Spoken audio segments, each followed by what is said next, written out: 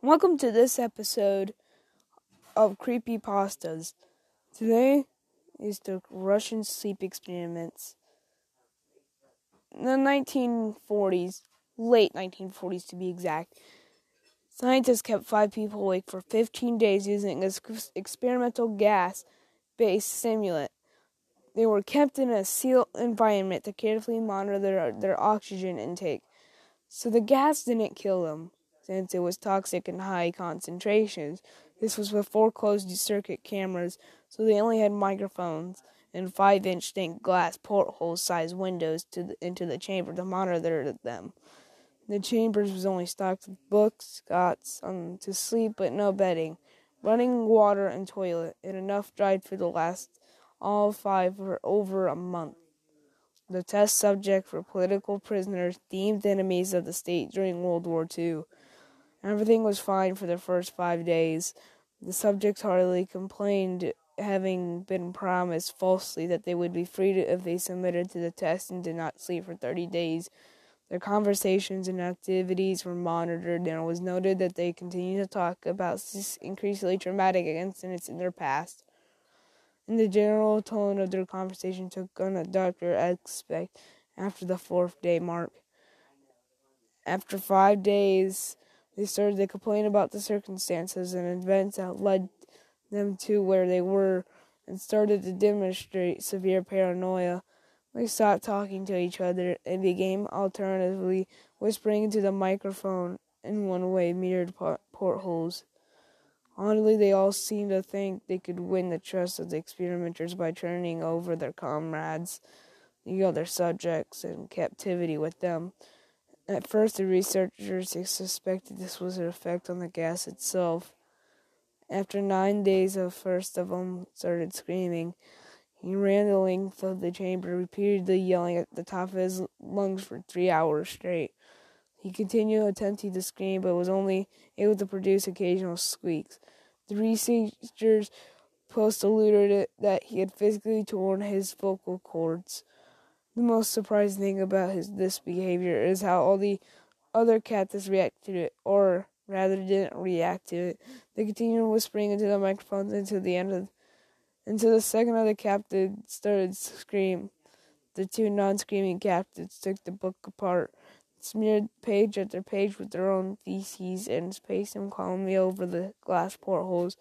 The screaming promptly stopped, so did the whispering in the microphones. After 3 more days passed, the researchers checked the microphones hourly to make sure they were working, so they thought it impossible that no sound should be coming with the 5 people inside. The oxygen consumption in the chamber indicated that all 5 must be still alive.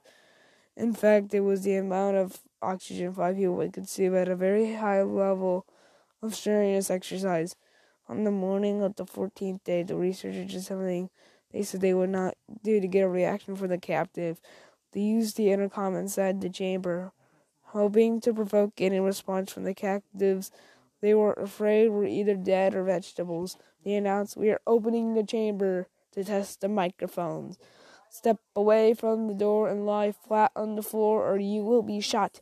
Comply. Will earn one of your immediate freedom." To their surprise, they heard a single phrase from a calm voice respond, "We no longer want to be freed." Debate broke among the researchers and the military forces funding their research. Unable to provoke any more response using the intercom, it was finally decided to open the chamber at midnight on the 15th day.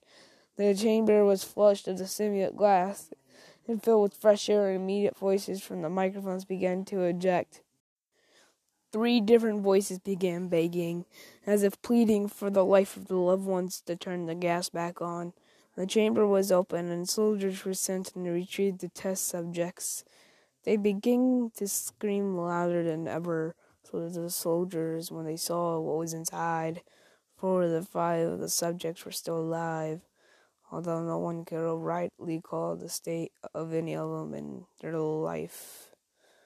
The food rations past day 5 have been not so as touched.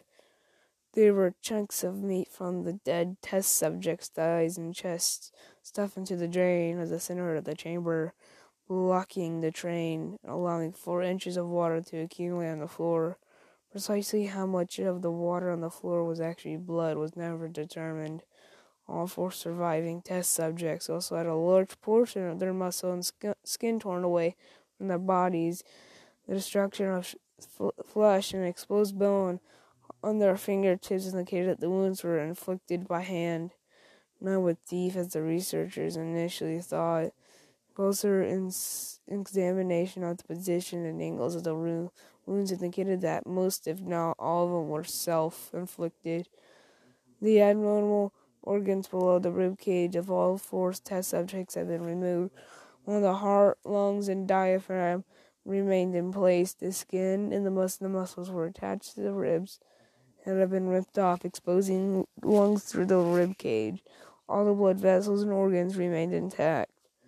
They had just been taking them out and laying them on the floor, fanning out the room, but still living bodies of the subjects. The digestive tract of all 4 could be seen working, digesting food. It quickly became apparent of what they were digesting was their own flesh that they had ripped it off and eaten over the course of days. Most of the soldiers were Russian special operatives at the factory, but they still refused to return to the chamber and remove any test subjects. They continued to scream and be left in the chamber, and alternatively begged and demanded the gas be turned back on, lest they fall asleep. During one surprise, test subjects put up a fierce fight in the process of being removed from the chamber. Once the Russian soldier died from having his throat ripped out. Another one was gravely injured by having his testicles ripped off and an artery in his leg severed by one of the subject's teeth.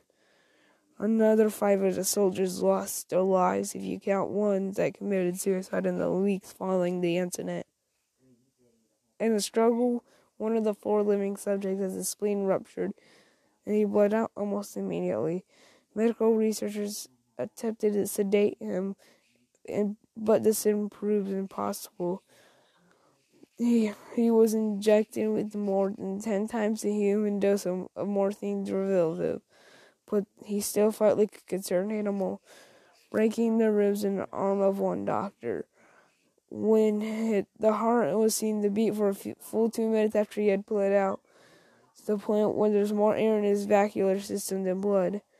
Even after it stopped, he continued to scream and flail for another 3 minutes, struggling to attack anyone and reaching, just repeating the word, more, over and over, weaker and weaker, until he finally fell silent.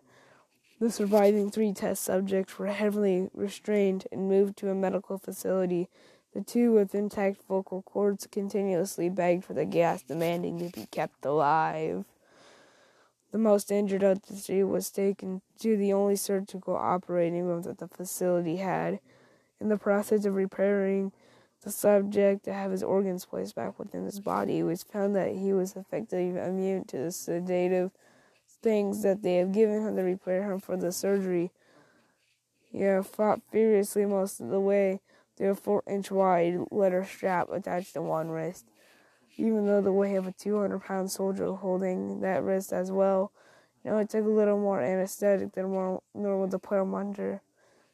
In the instant his eyes fluttered and closed, his heart stopped. In the autopsy of the test subject that died on the opportunity, it was found out that his blood had tripled the normal level of oxygen.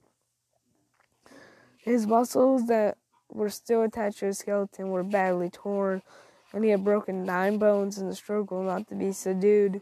Most of them were from his own force that the muscles had put on him. The second survivor had been the first of the group, the 5 of the start screaming. His vocal cords destroyed. He was unable to beg or object to the surgery. He had only reacted by shaking his head violently in disapproval. When the anesthetic gas was brought near him, he shook his head yes. When someone suggested reluctantly they try the surgery without anesthetic. He did not react for the entire 6-hour procedure, replacing his organs and attempting to cover them with the remainder of his skin.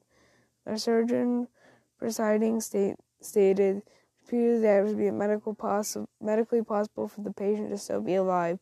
One terrified nurse assisting the surgery stated that she had seen the patient's mouth grow into a smile several times whenever his eyes met hers.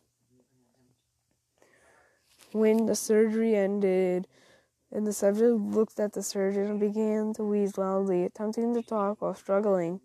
Assuming this must be some type of distracted importance, the surgeon had a pen and pad and fetched so the patient could write his message. It was simple: keep cutting. The other two test subjects were given the same surgery, both without a static as well, although they had to be injected with a paralytic for the duration of the operation. The surgeon found it impossible to perform the operation while the patients laughed continuously. Once paralyzed, the subjects could only follow the attending researchers with their eyes. The paralytic cleared their system in an abnormally short period of time, and they were soon trying to escape their bonds. The moment they could speak, they were asking again for the gas. The researcher tried asking why they had injured themselves, why they had ripped up their own guts, and why they wanted to be given the gas again. The only one response was given: I must remain awake. All three subjects' restraints were enforced, and they were placed back into the chambers awaiting determination as to what to do with them. The researchers, facing the wrath of their military benefactors for having failed the stated goals of their project, considered euthanizing the surviving subjects.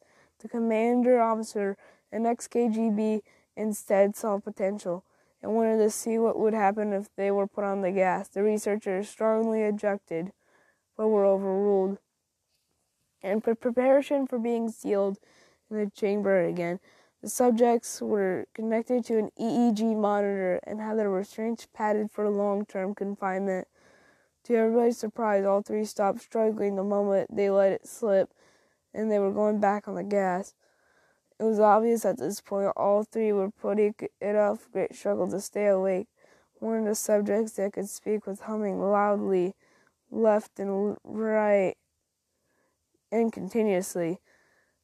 The mute subject was straining his legs against the letter bonds with all his might. First left and right, then left again for someone to focus on. The remaining subject was holding his head off his pillow and blinking rapidly, having first to be wired for an EEG. Most of the researchers were monitoring his brainwaves in surprise. They were normal for most of the time, but sometimes flatlined inexplicably, more like if they were repeatedly suffering brain death. Before returning to normal, as they focused on paper scrolling at the brainwave monitor, only one nurse saw his eyes slip shut at the same time. The moment his head hit the pillow, his brain waves simultaneously stopped. The only remaining subject that could speak started to scream to be sealed in now. His brain waves showed the same flat lines as the one who just died from falling asleep. The commander gave the order to seal the chamber with both subjects inside, as well as three researchers. One of the named three immediately drew his gun and shot the commander point blank between the eyes, then turned the gun on the mute subject and blew his brains out as well. He pointed the gun at the remaining subject, still restrained to a bed, as the remaining members of the medical and research team fled the room. I won't be locked in here with these things, not with you, he screamed at the man strapped to the table. What are you? He demanded. I must know. The subject smiled. Have you forgotten so easily? The subject asked. We are you. We are the madness that lurks within you all, begging to be free at every moment in your deepest animal minds. We are what you hide in your beds every night. We are what you sedate into silence and paralysis when you go into the nocturnal heaven we cannot thread. The researcher paused, the name at the subject's heart, and fired. The EEG flattened line as the subject weakly choked out. So nearly free.